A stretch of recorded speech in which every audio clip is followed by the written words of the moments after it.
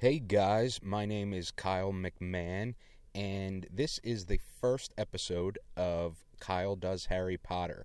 So, I run a website, Kyle, the number 2, the letter U.com, or KyleMcMahon.me, that focuses on self-improvement for millennials. Has nothing to do with that. This is just something fun that I'm doing. I love Harry Potter. I've actually never read the books, although I am starting to just for this podcast. So I love the movies. That's where I discovered the world of Harry Potter. I've obsessed over the movies. I've gone to Wizarding World of Harry Potter in Universal Orlando.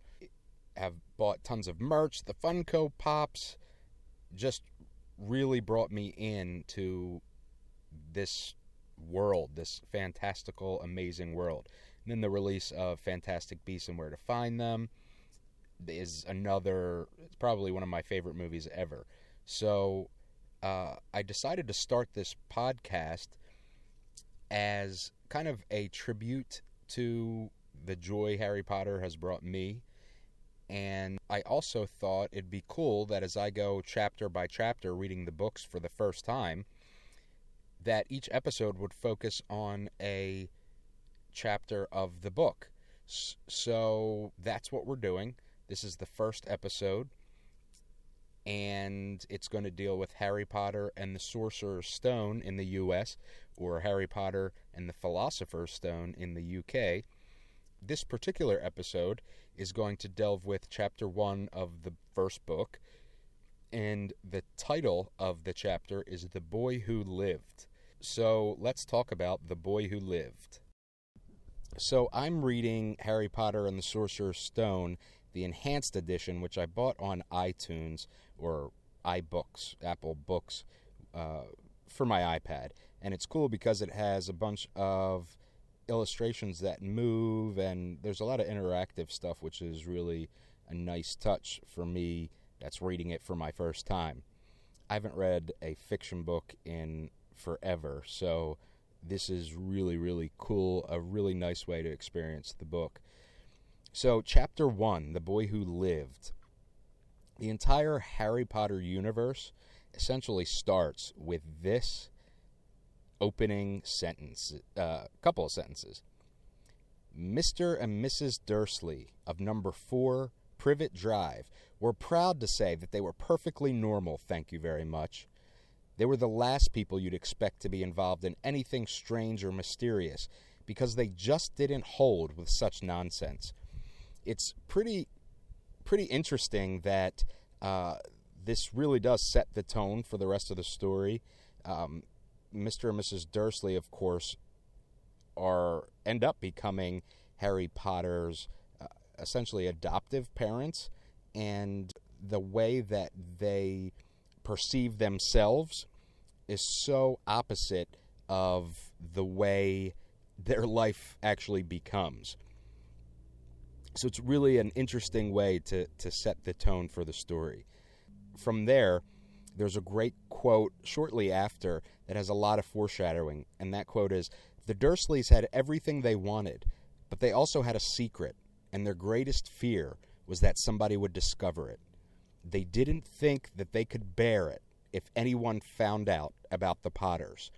And of course, they're talking about Mrs. and Mr. Potter. Mrs. Potter being Mrs. Dursley's sister, who we find out that she hasn't met with for years. She basically pretends that she doesn't have a sister because they are practicing wizards and witches, I guess. So it's almost, if you think about it, it's almost reflective of people of color at a certain time in American history, or the homosexual community more recently, where people are just disowning family members because of who they are. So it's a pretty interesting quote, and it does a lot of foreshadowing from what I know, of course, from the movies and stuff. You know, Mr. Dursley wakes up in his boring, mundane life, and he gets ready to go to work. They have a child named Dudley, who is apparently overweight, and they see Dudley as God's gift to the world, although doesn't seem like he really is. On his way to work, Mr. Dursley sees what he thinks he sees as a cat reading a map. You know, we start seeing these strange and unusual things happen in the Dursleys' quiet, quote, quiet, mundane, average life. He drives towards town, and he didn't think of anything except for something having to do with work. I think J.K. Rowling says it's a large order of drills that he was hoping to get to that day. He lives a very mundane, average life. He sat in the usual traffic jam. You know, it's repeated that he's just ordinary. Mr. Dursley was enraged to see a couple of these people that are dressed in cloaks weren't young at all, while the man he sees has to be older than he is. You know, what nerve. I mean, he's offended by someone that's not a child who would dress up. How could somebody do that? Very interesting character. So then he, goes on about his day. Says he had forgotten all about the people in cloaks until he passed a group of them next to the bakers. He eyed them angrily as he passed. He didn't know why, but they made him uneasy, which is, of course, more foreshadowing. He hears them talking, and he hears something about the Potters and their son Harry, which is the first time that we hear that name, Harry. And it's associated, of course, with the Potters. So we know Harry Potter, their son, Harry Potter. So this also is telling us that Harry's a big deal. We don't know why, but we do know he's a big deal. People are talking about him on the street, these strange people in cloaks. And he kind of freaks out. Mr. Dursley freaks out for a moment and is wondering, can it be Harry Potter? Can it be, which is essentially his nephew?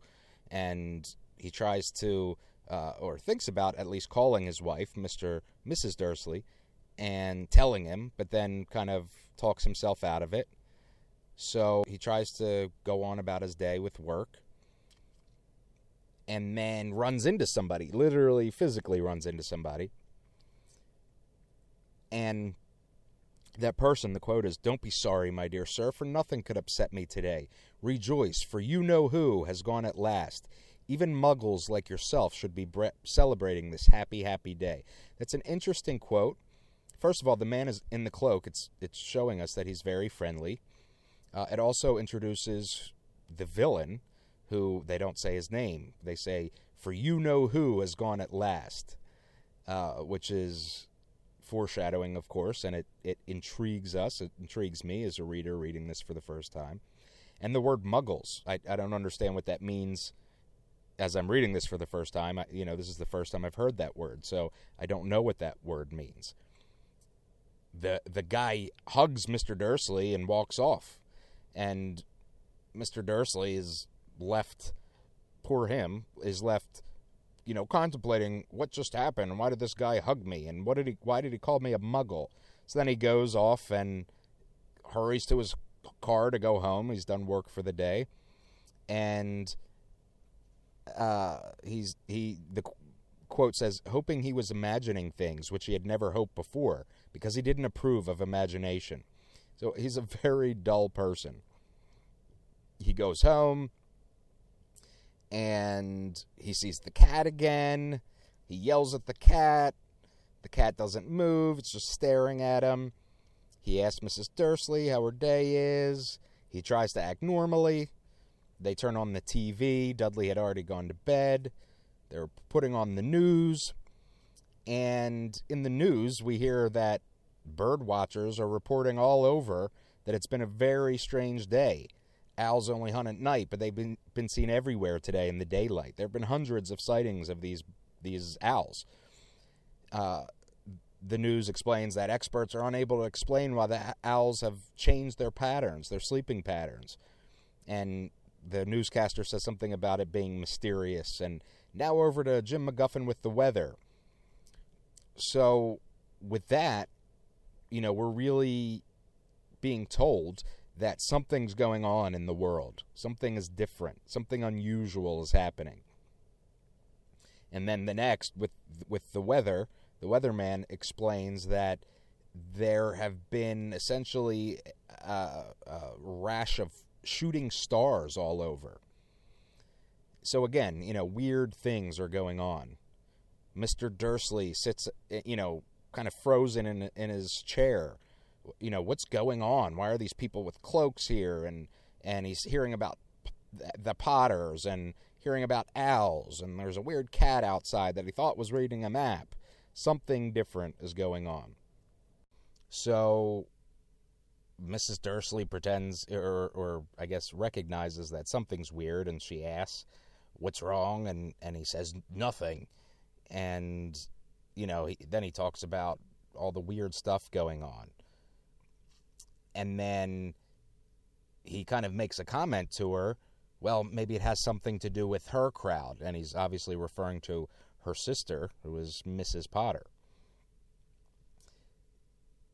We don't exactly know what the term her crowd means yet. It's hinting that it's Harry's mother, Mrs. Dursley's sister.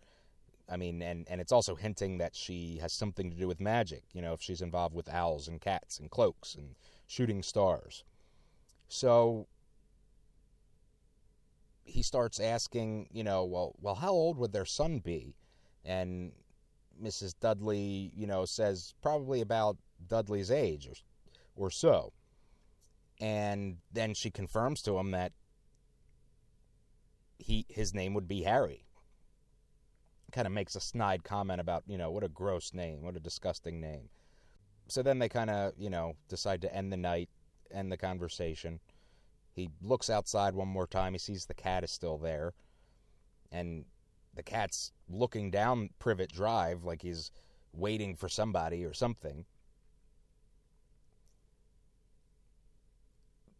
They end up going to bed. Mrs. Dursley falls asleep. Mr. Dursley is kind of, reviewing all of this stuff in his head. He starts thinking about the Potters and the type of people they are. And an interesting quote says, the Potters knew very well what he and Petunia, who's Mrs. Dursley, the Potters knew very well what he and Petunia thought about them and their kind. He couldn't see how he and Petunia could get mixed up in anything that might be going on. He yawned and turned over. It couldn't affect them.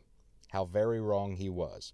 We're starting to see that, there's some real hate and prejudice with these people who seem to think they're above everybody else. So then we kind of jump outside, and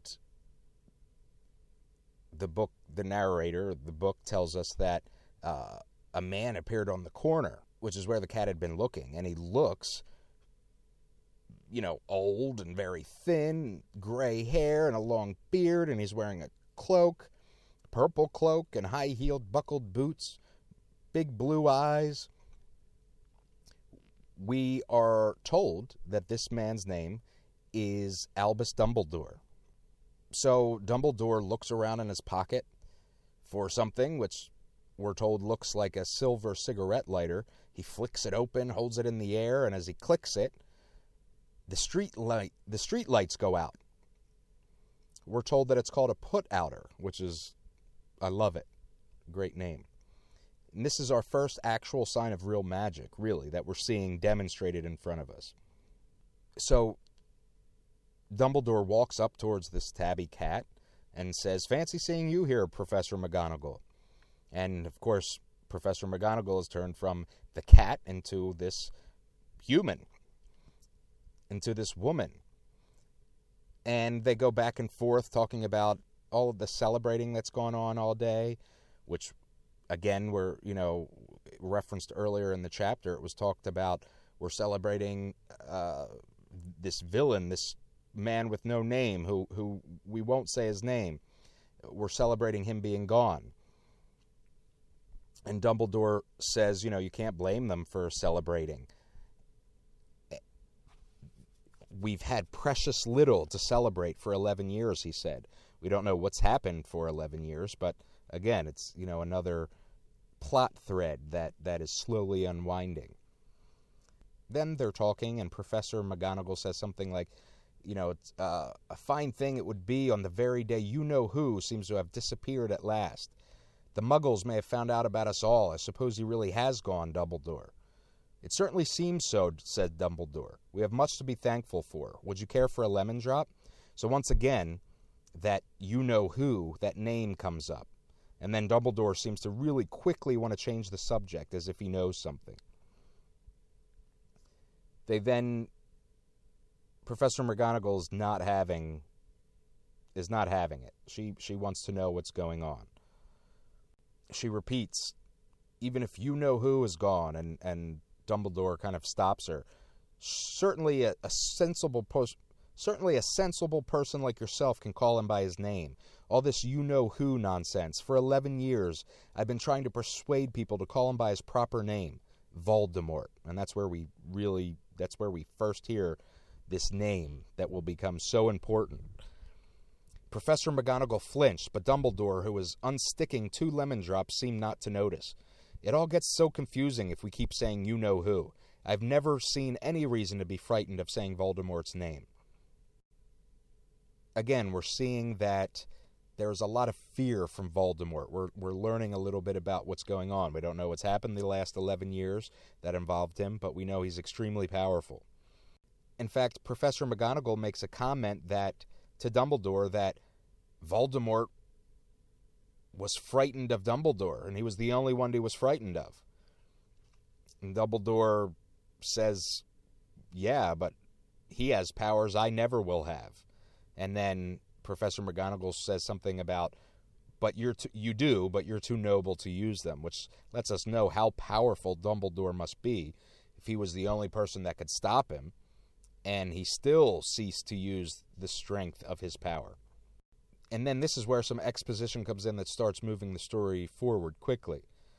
We find out that at a place called Godric's Hollow, Voldemort showed up there and found the Potters, and he killed them. They also talk a little bit about Lily and James and how amazing they are. We learn that these were liked people in this community. Professor McGonagall says that the rumor is that they're saying that Voldemort tried to kill the Potter's son Harry, but he couldn't.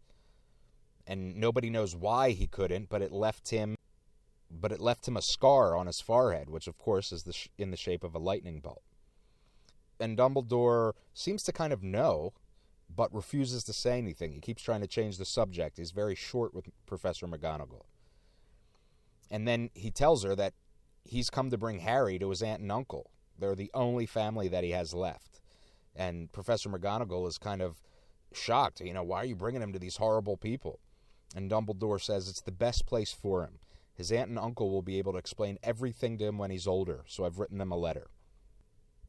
They go on talking about it, what's in the letter, and Dumbledore explains that he's going to be famous. This is Harry Potter they're talking about. He's going to be famous. He's going to be a legend. I wouldn't be surprised if today was known as Harry Potter Day in the future. There will be books written about him. Everybody will know his name. And because of all this, isn't it better that Harry grows up away from all of that? That he doesn't grow up in that environment. And of course, Professor McGonagall, thinks about it and realizes, yeah, it's probably the best way for Harry to grow up. And asks him who's bringing him. And then we hear Hagrid. Professor McGonagall says something interesting, and that's, you think it wise to trust Hagrid with something as important as this? So we're learning again and again how important Harry seems to be. Something as important as this, as bringing Harry to his aunt's to live. And then here comes Hagrid on a giant motorcycle, flying, and he's a giant man, twice as tall as a normal man, 5 times as wide, long bushy hair, a big bushy beard that hides his face. This is our introduction to Hagrid. So here comes this big, messy, giant man he would think is savage with this, little baby Harry Potter. He tells us that he got the motorcycle that he rode from a young Sirius Black, who becomes, a character as we know later in the story. So they're kind of peeking over little Harry Potter, and they look at his scar and kind of have this conversation that is pretty interesting, where Professor McGonagall says, "Is that where?" And Dumbledore says, "Yep, he'll have that scar forever." And she asks, "Couldn't you do something about it, Dumbledore?" And he says, "Even if I could, I wouldn't. Scars can come in handy. I have one myself above my left knee that is the perfect map of the London Underground." Which is pretty interesting, and we're starting to learn more about these characters and the type of people that they are. So before Dumbledore goes to leave Harry Potter with the Dursleys, Hagrid kind of says, "Could I say goodbye to him?" Which really shows that Hagrid feels a connection with Harry. He's this kind of big protective lunk, if you will. So, of course, Hagrid goes and says goodbye and gives him a hug or a kiss, and then starts crying. And Professor McGonagall says something about, "You're going to wake the Muggles." And Hagrid is just sobbing, and then he's talking about Lily and James are dead, and now Harry has to live with the Muggles, and it's all sad, and they're really concerned, though, about the public finding out about them, and Hagrid's being loud. So then, they go to leave, and we're again taken kind of back to reminded of how regular this place is. A breeze rustled through the neat hedges of Privet Drive, which lay silent and tidy under the inky sky, the very last place you would expect astonishing things to happen, which is exactly what is happening. He leaves Harry at the doorstep and tells him good luck, and then is gone. Next day, Mrs. Dursley opens the door and screams because she sees this basket with this baby in it, and this, obviously we know that it's got a letter. So then the final sentence of the chapter 1, The Boy Who Lived, is talking about Dudley, his cousin, and so it ends, "He couldn't know that at this very moment, people meeting in secret all over the country were holding up their glasses and saying in hushed voices, 'To Harry Potter, the boy who lived.'" What a way to end the first chapter, huh? It's awesome. What a fantastical start. We're introduced to all of these characters that are really already fleshed out, and there's all of these hints of what's going to come with Voldemort and that whole backstory, why his name isn't used, and Lily and Harry Potter's parents, Lily and James. There's a whole thing going on there with their backstory that we don't know, and Dumbledore and the mystery surrounding him, and why he's as powerful as Voldemort and why he isn't using his powers, and just all of that. There's so much going on in that first chapter that it's just what a way to start the book. In kind of analyzing this, J.K. Rowling really has built up Harry Potter already as an infant. There's all this buzz about him. There's could potentially be Harry Potter Day, and all of this going on, and we don't yet know his importance. We just know that his importance is affecting their world. It's also established early on in this very first chapter that Voldemort, the you-know-who, the one who should not be named, is kind of Harry's opposite. He couldn't kill Harry for whatever reason, which we don't know yet. But he's essentially set up to be his polar opposite. So that is interesting, and it's obviously going to become a big part of the series going forward. It's also interesting that J.K. makes a contrast between night and day. So in the day, the Dursleys' life was much more mundane. I mean, there were little glimpses here and there, the cat and the people in the cloak. But as nightfall came, more and more of this magic and peculiar things were happening. We're introduced to Harry's lightning bolt scar. We know it had something to do with Voldemort. We don't know why it was a lightning bolt, and we don't know exactly what Voldemort did to try to kill baby Harry Potter. There's a lot of things that are seemingly important, and they're not explained in this first chapter. It really gets us curious about, what's going to happen in the future. And that's exactly the genius of Rowling's writing, is that not only is it so creative and magical, and also you can picture it in your head. It's very, it's very easy to see in your mind's eye this happening. You can see these people. Professor McGonagall turn from a cat into a woman, and giant Hagrid. So this is all awesome. I love this first chapter. I can't believe that I never read these books before now. I'm so glad that I am, and I'm so glad that you are on this journey with me, whether you're reading for the first time or for the 500th time, or you're just listening to see my thoughts on all this. I'm glad that you're here with me. I look forward to hearing from you soon. You can go to kylemcmahon.me/Harry Potter and listen to additional episodes. Subscribe. That really helps the podcast get out there. If you subscribe and rate, tell me what you think about the podcast. You can follow me on social media at KMacMusic on Twitter.